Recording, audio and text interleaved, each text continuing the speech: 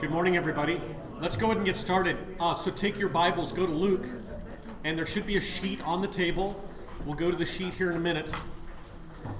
But let's go to Luke's Gospel. So we're going to get started studying that Gospel today, and we'll spend the next few months studying Luke's Gospel. There'll be great joy in this.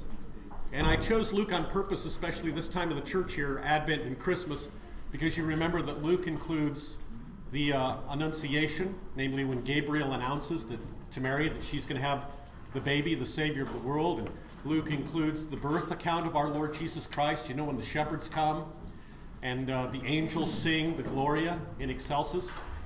And Luke has other very, very helpful things in his gospel. So look at Luke chapter 1. Look at verse 46. Okay, this is after Mary goes and visits Elizabeth. And remember, Elizabeth has found out that she's pregnant, and she's carrying John the Baptist. Mary's carrying the Lord Jesus Christ. Well, one quick thing before we read this text. It's very interesting that John the Baptist in utero, when he hears Mary, the mother of our Lord Jesus Christ, greet Elizabeth, and most likely they're related. How exactly, we're not quite sure. We think maybe cousins. But when Mary greets Elizabeth, John the Baptist in utero leaps for joy in hearing this greeting from Mary. Now, this is very instructive, isn't it? The Bible, teaches us many things in this. One in particular is what I've been talking about for the last few months, and I hope you've been paying attention. That our children, are they human beings? Can they believe? Yes, even in utero they can. This is why if those of you, if you're still going to have children, some of you ladies, if you're still going to have kids, some of you are shaking your heads no. But nonetheless, if you know somebody who's expecting, you should encourage them to speak to the child in utero, to bless the child in utero, speak God's word to the child in utero, because they can hear. They just can't talk like we can right now. That's the difference, but they can hear. And do they believe? Yeah, because belief is trust. Do they trust their mom and dad? You better believe they do. In any event, that's very, very instructive for the times in which we live, in which, again, the genociders and the Malachians want to destroy life in the womb. Now, Luke 1, verse 46. So Mary has just greeted Elizabeth, and then she gives a song. Mary said, and by the way, this is parallel, if you know your Old Testament, this is parallel to another woman who is given a child, whereas before she couldn't get pregnant. Remember her name, any of you? Hannah. Hannah couldn't get pregnant, and she prayed and prayed and prayed that she could get pregnant and have a boy. And you remember the priest on duty, he couldn't even tell when a woman was praying. He thought she was drunk. But nonetheless, the Lord gave Hannah a son, and remember his name? Samuel. And Hannah, after she is pregnant with Samuel, she sings. And Mary now does the same thing. Let's check it out. Mary said, "My soul glorifies the Lord, and my spirit rejoices in God, my Savior." Now that's also very instructive, because the Virgin Mary knows that she's a sinner, and she knows that she needs to be saved, and she knows that this baby she's going to carry, or is carrying, is in fact the Savior who's come not only to save the world, but her too. That's very instructive. Verse 48, "For he has been mindful of the humble state of his servant." What is that? What's the humble state of his servant? Mary. She waits on the Lord for salvation. All faithful Israelites were always waiting for what? The Messiah to come. They always trusted the promise of God that Messiah would come. This is the humble state. That she's not going to justify herself. She will wait for Messiah to come and save them. Let's keep going. "From now on, all generations will call me blessed. For the Mighty One has done great things for me." That's what? Sent the Savior. And I'm going to carry the Savior. Holy is his name. So we Lutherans, we give thanks to God for Mary, don't we? We give thanks to God for Mary for being the one to give birth to the Savior of the world. Any questions about that? All right, let's keep going. His mercy extends to those who fear him from generation to generations. Remember, the fear of the Lord. Remember, read Proverbs. The fear of the Lord is the beginning of wisdom. Remember your small catechism with the explanation of the commandments? We should fear, love, and trust in God above all things. You see, when you fear God and not man, or let me say it differently, when you fear man instead of God, what do? You make bad choices. Don't you? If you fear what people think of you, you'll make bad choices. But if you fear God, different. You understand this? Whole different ballgame. By the way, speaking of Mary, we'll get to it in a minute. We'll read it in a minute. But there's another reason why we give thanks to God for Mary.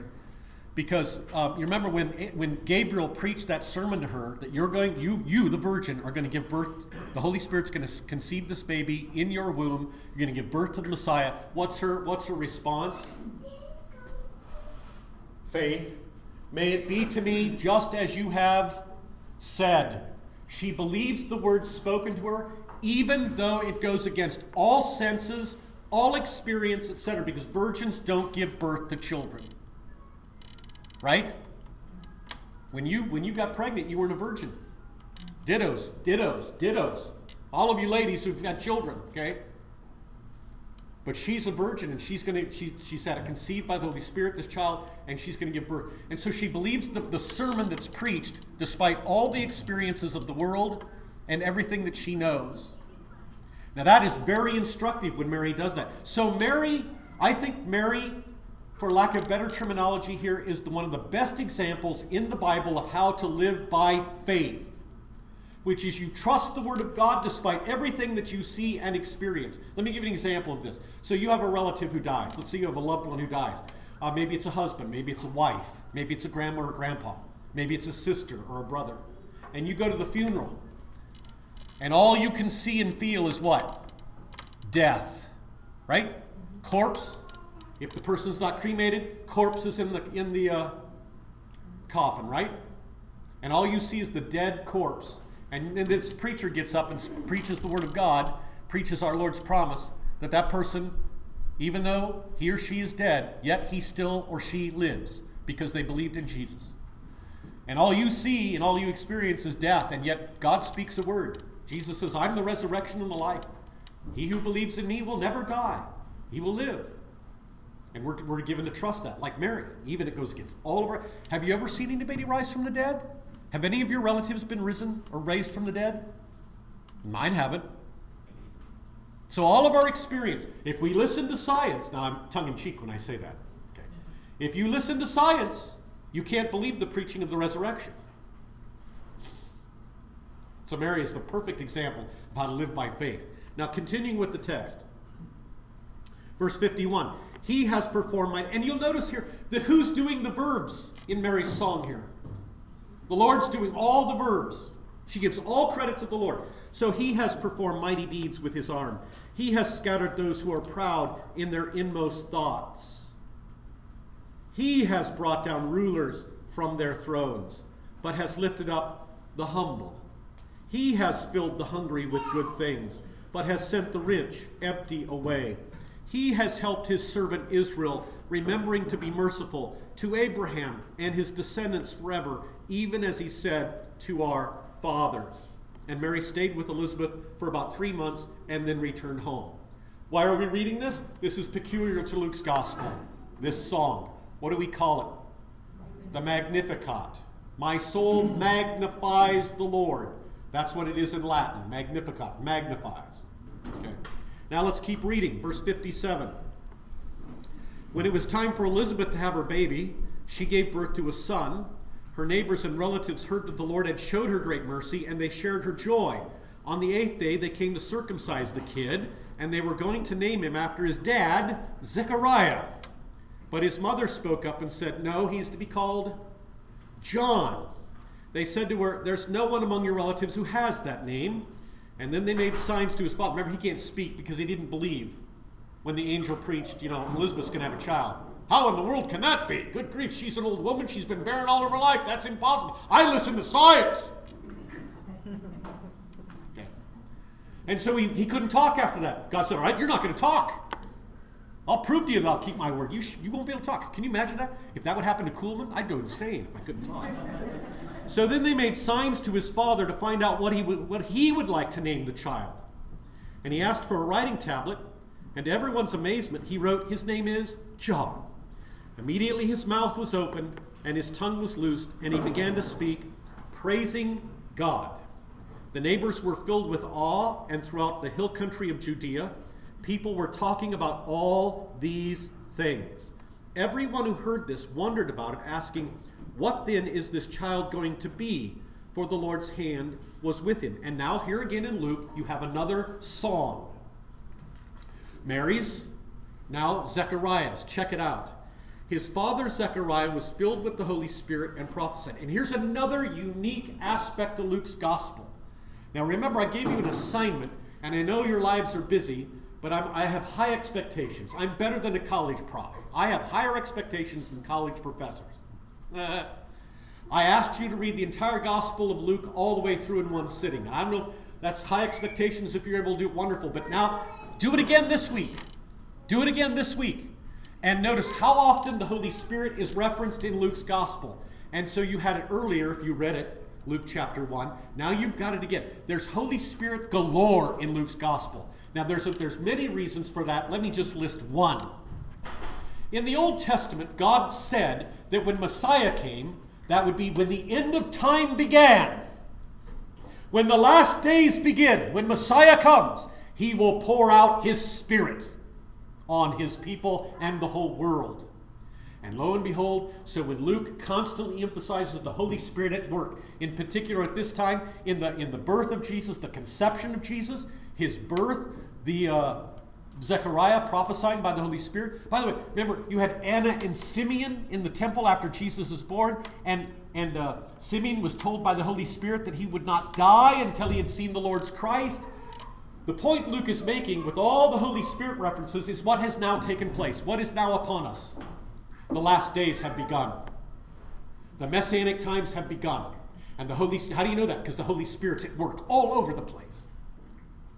By the way, Luke wrote one other book in the New Testament. Acts. Luke, Acts at one time was one book. We split them in two. But Luke wrote both. Okay. And by the way, so when you read Acts chapter 2, what's the miracle of Acts chapter 2? Compare Acts chapter 2 with Luke chapter 2. Let's say it another way. What's the miracle of Luke 2? You've got it open. What's the miracle? Christ is born, right? And God now dwells among his people. And which particular person of the Trinity? The Son.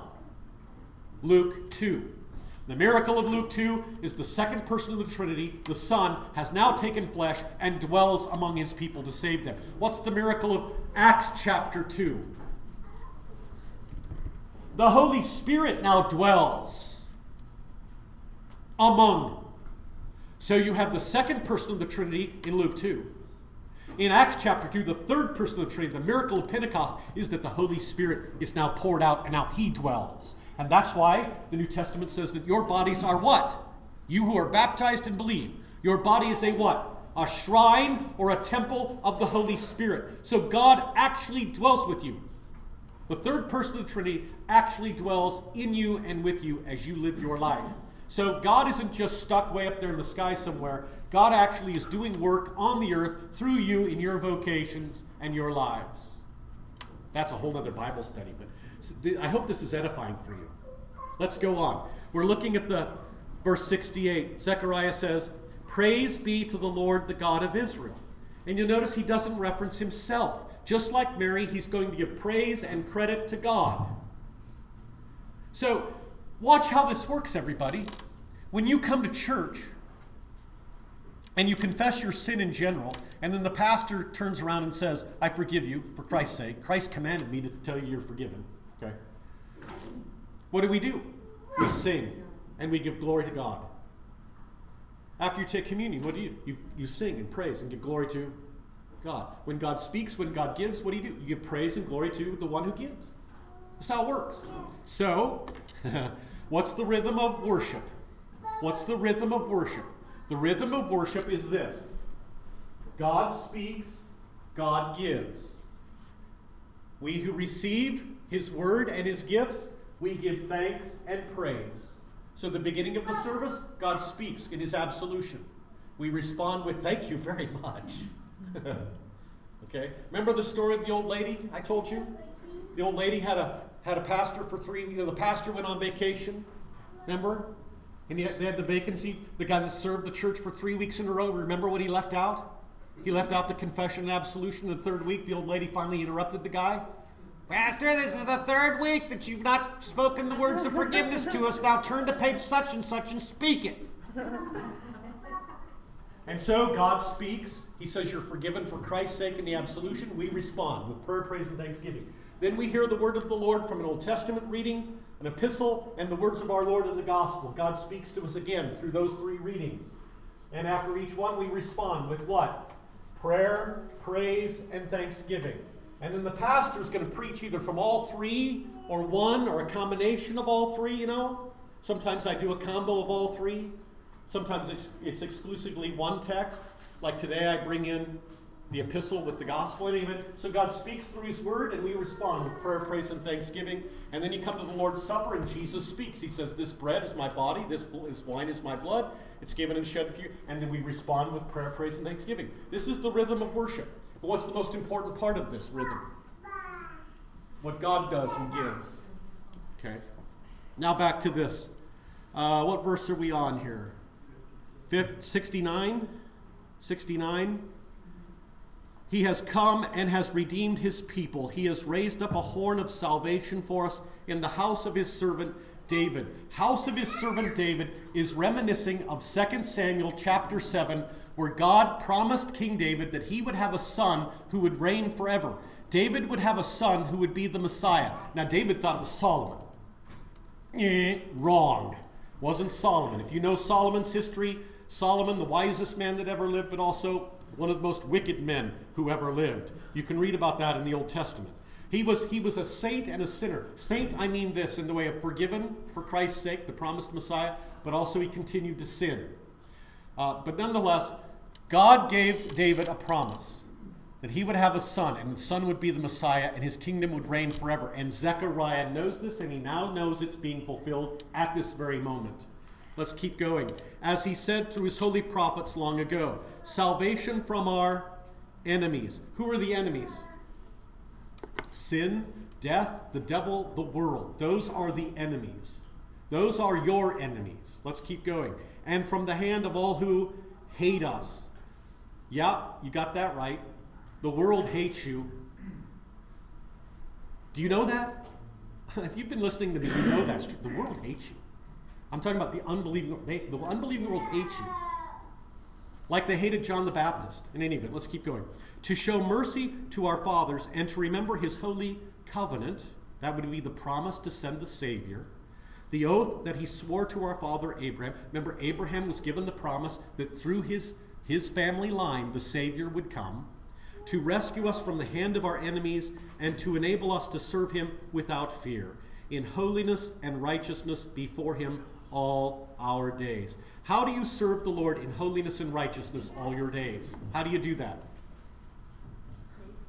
Yes, it's faith. And faith trusts what? Faith trusts that Christ has given you his holiness in exchange for your unholiness. That Christ has given you his righteousness in exchange for your unrighteousness. And that was done here. Here he takes your sin and gives you his holiness by faith. Yeah. So when you trust that, and I'm thinking of 2 Corinthians 5. God made him, that's Jesus, who knew no sin, to be sin for us, so that in him we might become the righteousness of God. 2 Corinthians 5. In other words, it's a blessed exchange. It's a sweet swap where Jesus takes our sin, our unrighteousness, in his body on the cross, answers for it, and in exchange, to those of us who believe, he gives us his holiness, his righteousness, his perfection. So that when you believe that, you stand before God in holiness and righteousness. Yours? No, Christ's. That's the kicker. So, Brad, if you stand before the Lord on Judgment Day and God says, well, Brad, why should I let you into heaven? And Brad says, well, I've lived a pretty good life. I wasn't perfect, but I really tried hard. What's the Father going to say? See ya. Bye. Now, the opposite would be, Father, let me into heaven because Jesus died for me and he's given me his holiness and he's taken all my sin and all of its damnation. The Father says, come on in. Left the light on for you. Come on in. Okay, let's keep reading. 76. And you, my child, will be called a prophet. This is John the Baptist here. You, my child, will be called a prophet of the Most High, for you will go on before the Lord to prepare the way for him. And that's precisely what John does. To give his people, now notice this is really important. To give his people knowledge of salvation, how? What's he saying? Through the forgiveness of their sins. Pastor, this is the third week. You haven't. Don't ever let a pastor take that away from you. Now, I want to say one thing quickly about this. The temptation for the church of today and the temptation for all the pastors is for the sake of time, for the sake of being relevant, and I could go on, for the sake of. The pastor and the church is tempted to take away the preaching of the forgiveness of sins for Christ's sake. If the church does that, you are no longer church. The church exists for one reason and one reason only. It is to make sure that you are given and that you believe the forgiveness of sins that Jesus won for you on the cross. Now let me illustrate how this is being done, how this is being taken away. I've done this before, but it bears repeating. It's an extreme example, but it's happening very much so in the church, in the world today. So on many marquees outside of Christian churches today, the marquee says what? The welcoming place. Now, generally speaking, when they say the welcoming place, they mean we accept you as you are. Or this is a judgment-free zone. So any of you ladies who lift weights or work out, in these places, that's the famous slogan. This is a judgment-free zone. We're not going to judge you by how you look. So the church has adopted this model. Judgment-free zone, which means what? We'll never say that you're a sinner. Right. We'll never say you're a sinner. So if you're not a sinner, you don't need who? The Savior of sinners and his forgiveness, you see. Now when that happens, when the truth about you being a sinner, it runs the show, when it's ignored, when that's ignored, then Jesus gets changed. They still talk Jesus, but not Savior of sinners and not forgiveness of sins. And when that happens, brothers and sisters, those people are no longer church. And I'm quite serious about this. Quite serious about this. This is why I'll never be a district president in the Lutheran Church Missouri Synod, because I would talk like this. By the way, I'd never want to do that. Don't misunderstand me. I don't want to be in that position. Mm-hmm. In fact, I got some texts and stuff here because we have a convention this summer, and there were people saying we want to nominate you, and I said, no way. I'm a free man here. I'm a free man. I can preach and teach the Word of God freely. If I were elected to some bureaucratic position in the church, I'd be a slave on the plantation. I'd have to do what the plantation owner says. I'm not going to live that way because I know how that works. I've watched from the outside. I know what it's like. Anyway, that's putting the worst construction on it. Anyway, the point is this, is that where the forgiveness of sins is being preached and given, there you have what? Church. Zechariah knows this. Let's continue. Because of the tender mercy of our God, by which the rising sun will come to us from heaven, to shine on those living in darkness and in the shadow of death, to guide our feet into the path of peace. And the child, this would be John, grew and became strong in spirit, and he lived in the desert until he appeared publicly to Israel. Kind of like parallel to his cousin Jesus. Jesus is born, John is born, and they don't show up until later. Now in Luke's gospel, you have one account when Jesus is how old? 12. When Mary and Joseph lose him. And then they run back to Jerusalem. Where is he? And they panic, Boy, you lose your kid, you panic. Anyway. So here you got two songs, Mary's, and now you have Zechariah's. Let's continue. And for the sake of time, let's go to verse 8 of chapter 2. Verse 8. There were shepherds living out in the fields nearby, keeping watch over their flocks at night.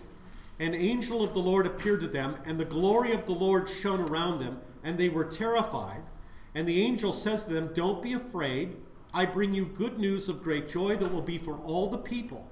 Today in the town of David, a Savior has been born to you. He is Christ, that's the Messiah, that's the title, Christ is title, the Lord. This will be a sign to you. You will find a baby wrapped in cloths and lying in a manger. And now, unique to Luke, here you have this. Suddenly a great company of the heavenly host appeared with the angel, praising God and saying, and now another hymn. Glory to God in the highest, and on earth peace to men on whom his favor rests. The good news is what? What's the good news that the heavenly choir sings when Jesus is born? That there is peace. Only in the future? No, there's peace right now. And who's the peace with? With God. Man and God are now at peace through the baby born. So, does God hate you? Is God at war with you? No. Because now there is peace with God through the baby Jesus Christ. This is the truth that is sung by the heavenly choir. And that's why we sing it in church. Now, this is called the Gloria in Excelsis. That's the Latin. Okay. You get the Latin in the words. Glory to God in the highest. That's, again, unique to Luke. Now, let's keep going. So, Jesus is 40 days old now. Let's skip to verse 21. He's 40 days old, and he gets circumcised. And for the sake of time, let's go to verse 25. Now there was a man in Jerusalem called Simeon, righteous and devout. What's that mean? Righteous and devout. He's a faither. That's all that means. It isn't, well, he quit smoking. No, he's a faither. That's what it means to be righteous. And faither means what? He's waiting and waiting for the promise of Messiah to come. And lo and behold, he was waiting for the consolation of Israel. That's the promise of the Savior. And the Holy Spirit was upon him. There's Holy Spirit again. Last days, fulfillment has come. It had been revealed to him by the Holy Spirit that he would not die before he had seen the Lord's Christ. And now, moved by the Spirit, he went into the temple courts, and Mary and Joseph bring in this 40-day-old child named Jesus to do for him what the custom of the law required. And Simeon takes us in his arms, and he praises God, and he sings a hymn. And again, this is unique to Luke. What do we call this? What's the Latin, you remember? We sing it after we take communion. The Nunc Dimittis, which means, now let us depart. That's what Nunc Dimittis means. Nunc, now, Dimittis, depart. Now let us depart.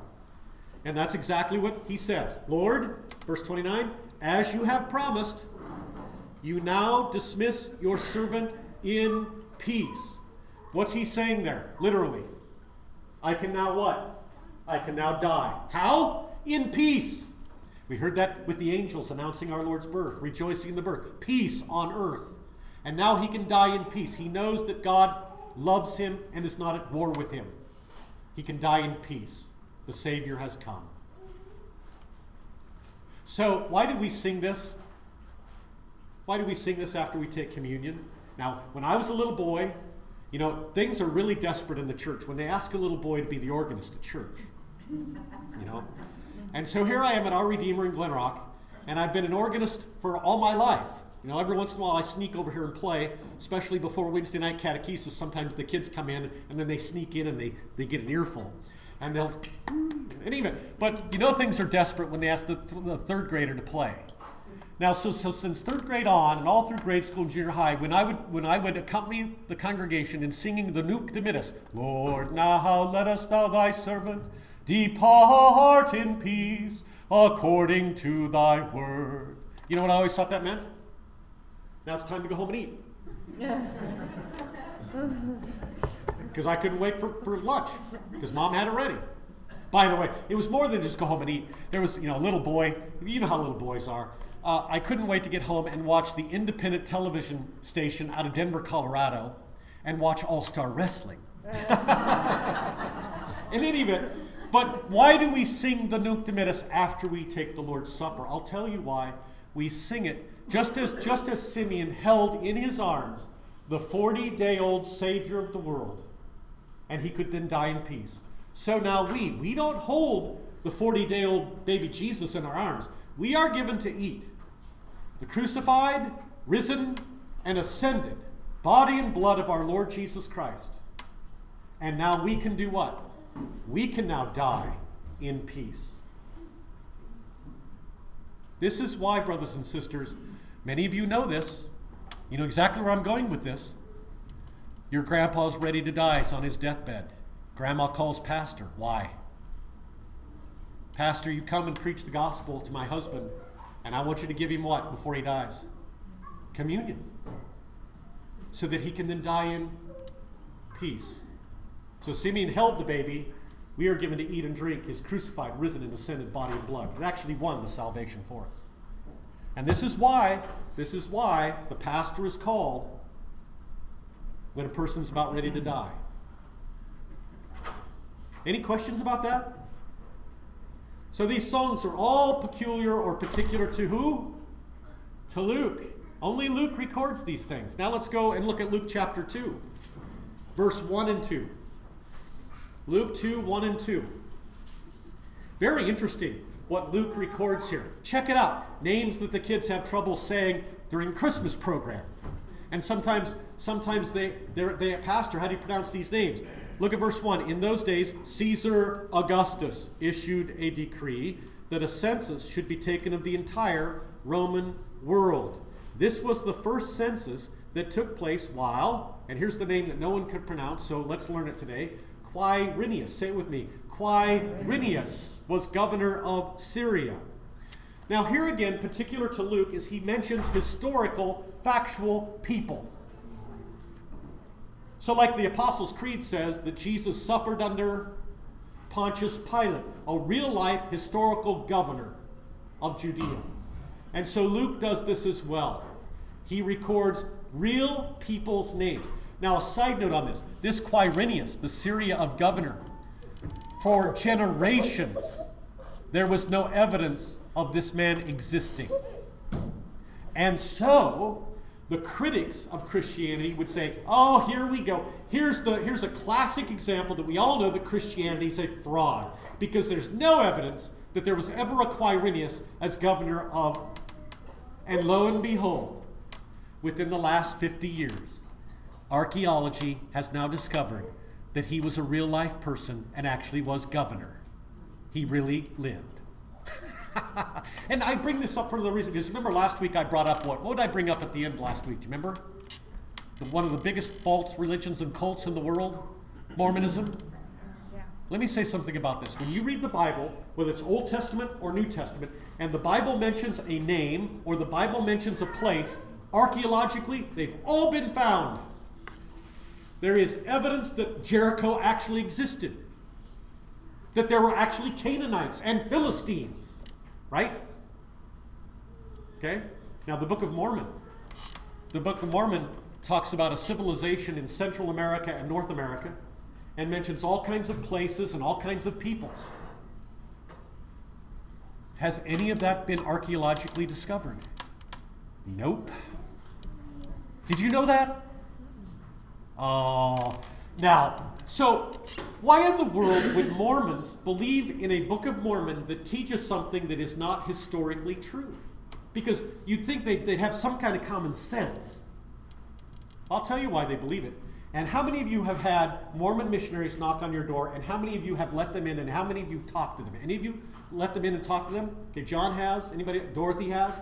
Now, one of the common themes, if you didn't hear this, well, they weren't being faithful Mormons. If you didn't hear this, they will give you their testimony that Mormonism is the only true church on the earth and that Joseph Smith is truly God's prophet. And they will tell you why they believe that Mormonism is the only true church and that Joseph Smith is God's prophet. What's the answer? Do you know, John? Not exactly. Well, you want to guess? Did they tell you? I'm putting you on the spot, so pardon me. They have a burning in the bosom. That is to say, they know there is no historical accuracy in anything that is taught by Mormons. And so if you can't prove things objectively, then you have to turn to subjectivity. Feelings.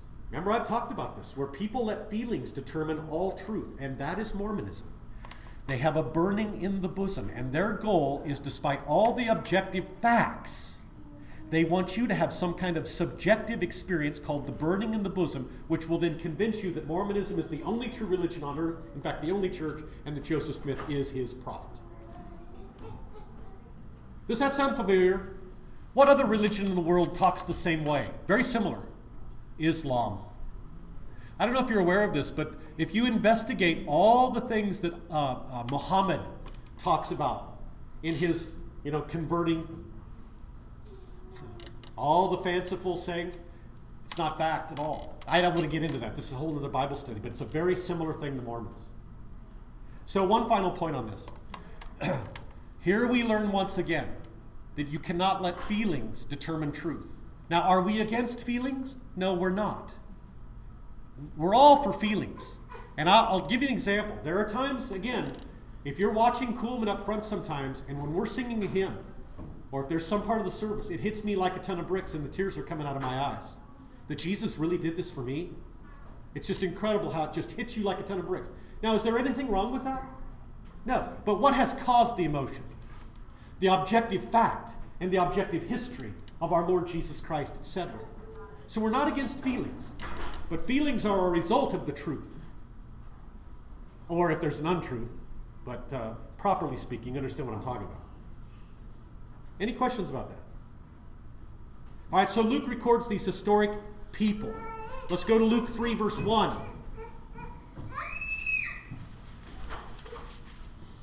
Here's another example. In the 15th year, now why do you have to say that? He didn't, but he does. In the 15th year of the reign of Tiberius Caesar, when Pontius Pilate was governor of Judea, Herod, tetrarch of Galilee, his brother Philip, tetrarch of Iturea and Trachonitis, and Licinius, tetrarch of Abilene, during the high priesthood of Annas and Caiaphas, the word of God came to John, son of Zechariah, in the desert. This is unique of Luke. He is very keen to make sure that you know that the events that he records are actual history with actual historical people. So that when you hear about this Jesus, yeah, he's a real life person. That he actually did die on the cross. That he actually really did rise from the dead. And he actually ascended into heaven. Which again, ascension is a unique story told by Luke as well, the ascension. At the end of Luke's gospel, the beginning of the book of Acts. Okay, so on the sheet, I've answered all the questions, haven't I? What do these distinctive features tell us about Luke? Okay, I've told you that. There are 3 other distinctive features. Go to Luke 2 again, 41 to 52. Luke 2, 41 to 52.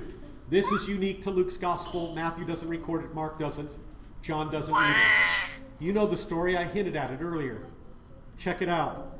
Every year his parents went to Jerusalem for the feast of the Passover when he was 12 years old. Matthew doesn't record this. Mark doesn't. John doesn't. So 12 years old. Does that mean it's untrue? No. But Luke adds something that the others didn't. That's true. Verse 43, after the feast is over, his parents, they're going home. The boy Jesus stays behind in Jerusalem, and they're unaware of it.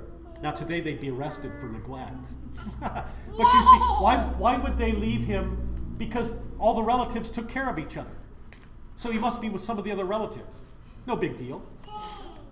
Thinking he was in their company, they traveled on for a day. They began looking for him among their relatives and friends. And when they didn't find him, they went back to Jerusalem to look for him. And after 3 days, they found him in the temple courts, sitting among the teachers, listening to them and asking them questions. And everyone who heard him was amazed at his understanding and his answers. And when his parents saw him, they were astonished. His mother said to him, "Son, why have you treated us like this? Your father and I have been anxiously searching for you." And then Jesus says, the 12-year-old Jesus, "Why were you searching for me? Didn't you know I had to be in my Father's house?" And they didn't understand what he was saying to them. And then what's he do? He goes down to Nazareth with them and was obedient to them. His mother treasured all these things in her heart, and Jesus grows in wisdom, stature, and in favor with God and men. One point on this that I want to call your attention to. He was obedient to them. What's he doing there? Is he just simply doing that for himself? He's not. You see, Jesus, as I told the Sunday school opening today, remember I asked the question to all of you, what's the difference between Jesus and us as human beings? What's the difference? Jesus never sinned. And so Jesus here keeps which commandment? 4th. He honors Mary and Joseph, and he's obedient to them, and he goes back home to Nazareth with them. So he keeps the fourth commandment perfectly for us and for our salvation. Here's the point. Two ways that Jesus saves us in this particular context with regard to the Ten Commandments. See, the Ten Commandments show us our sin. So what does and they condemn us. So what does Jesus do? I'll keep the commandments for you in your place. Here's an example of it. Secondly, he then on the cross takes all of the punishment of our sin in his body and answers for it. So we call that his active and passive righteousness. Passively, he suffers for our sin and our damnation. Actively, he keeps the commandments perfectly for us in our place. All right, now there's one other thing I want to get to you here. Go to Luke 9 real quickly. Luke 9. We're not going to read all those chapters because you've been reading those, last week, and you're going to read it again this week. But just look at verse 51. Luke 9, 51. Again, unique to Luke. Luke 9:51. As the time approached for him, that's Jesus, to be taken up to heaven, Jesus resolutely set out for Jerusalem, where he's going to do what?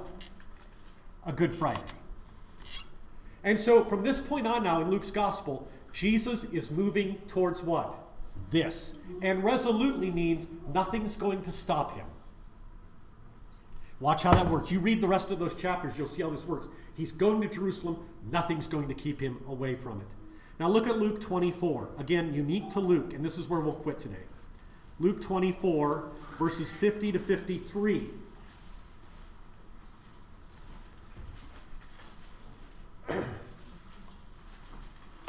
We're going to have a lot of fun with this.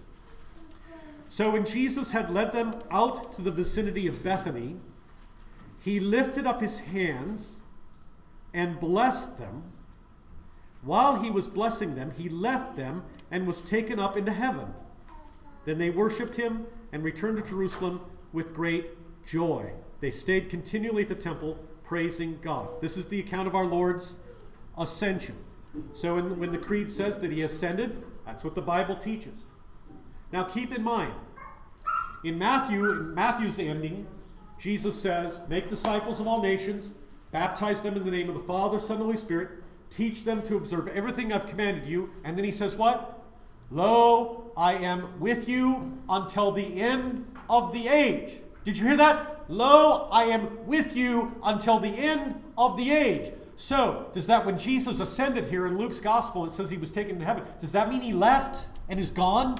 Can't be, because he says, I will be with you to the end of the age in Matthew's gospel. So what does the ascension mean? Well, look at Acts 1. Keep your finger in Luke 24, but look at Acts 1 real quickly.